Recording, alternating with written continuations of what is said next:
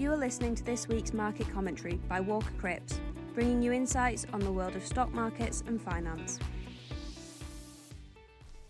Hello, and welcome to the Walker Cripps market commentary for the week ending Tuesday, the 25th of April. The UK is showing that inflation continues to remain stickier than forecasted as consumer price inflation for March slowed by less than expected to 10.1%. from 10.4% in February. The largest downward contributions came from motor fuels and heating oil prices, alongside soaring food prices, which weighed heavily. Notable food prices included olive oil, rising 49% in the year to March, sugar up 32%, with milk, cheese and other dairy products all up over 30%. Food price inflation remains a thorn in the side of the Bank of England, B.of.E., achieving its inflation target of 2%. The Office for National Statistics, the ONS, stated that this is the strongest increase in food prices in more than 4 decades. Retailers said that food inflation is a delayed effect of energy and commodity price rises during the past year, along with poor harvests and a period of sterling weakness. As we enter the UK growing season, we are more likely to see a slowdown in food inflation, which hopefully will provide some ease to consumers. The ONS separately released data showing wage growth demonstrated little signs of moderating in the 3 months to February, as pay, excluding bonuses, increased 6.6% compared to a year ago. This is also a contributor to the continued high rate of inflation and could prompt the B.of.E. to raise interest rates again in May. Many investors are forecasting that the B.of.E. will need to raise rates by a further 0.25% as it continues to attempt to control inflation.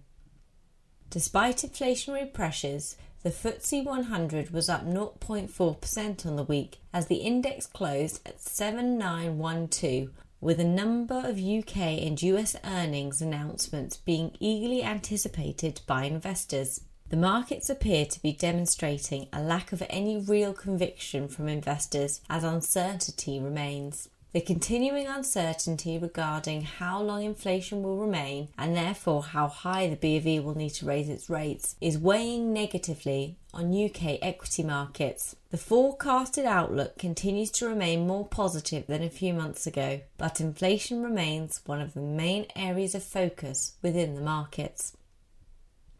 This week sees a number of US tech results being announced, with the likes of Microsoft, Alphabet, Meta, and Amazon all announcing their results. These announcements will provide some useful insight into how some of the largest companies in the world are performing in these uncertain conditions.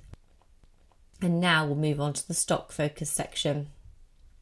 Tesla shares plummeted by approximately 10.8% last week as the company announced its first quarter earnings. This was largely due to gross margins dropping from 29.1% to 19.3% year on year, as price cuts were a key theme for the first quarter. Tesla has implemented a short-term strategy of lowering prices in order to maintain high levels of demand and continue building the brand as the leading electric vehicle manufacturer. The company's long-term strategy still remains to build the prices back up over time, but given significant pressures within the market currently, Tesla aims to continue making its products affordable to consumers.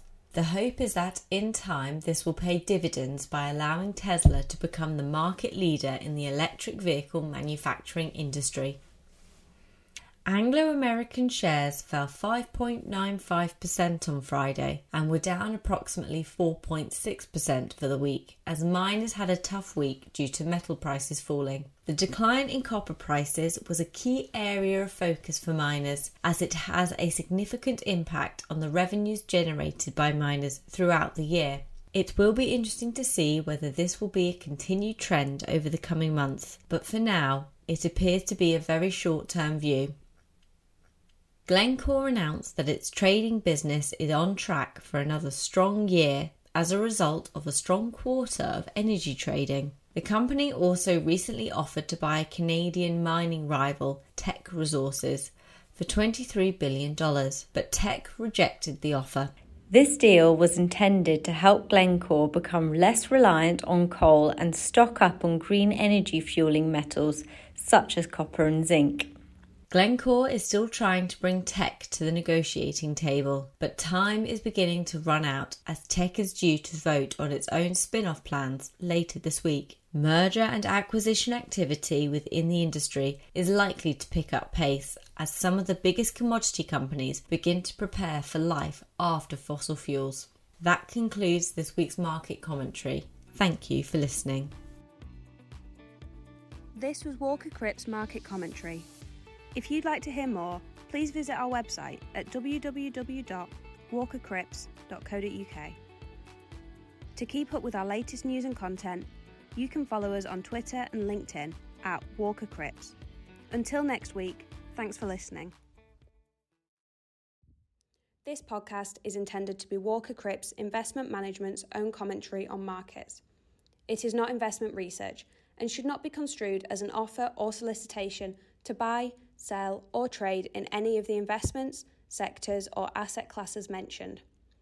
The value of any investment and the income arising from it is not guaranteed and can fall as well as rise, so that you may not get back the amount you originally invested. Past performance is not a reliable indicator of future results. Movements in exchange rates can have an adverse effect on the value, price or income of any non-sterling denominated investment. Nothing in this podcast constitutes advice to undertake a transaction, and if you require professional advice, you should contact your financial advisor or your usual contact at Walker Cripps.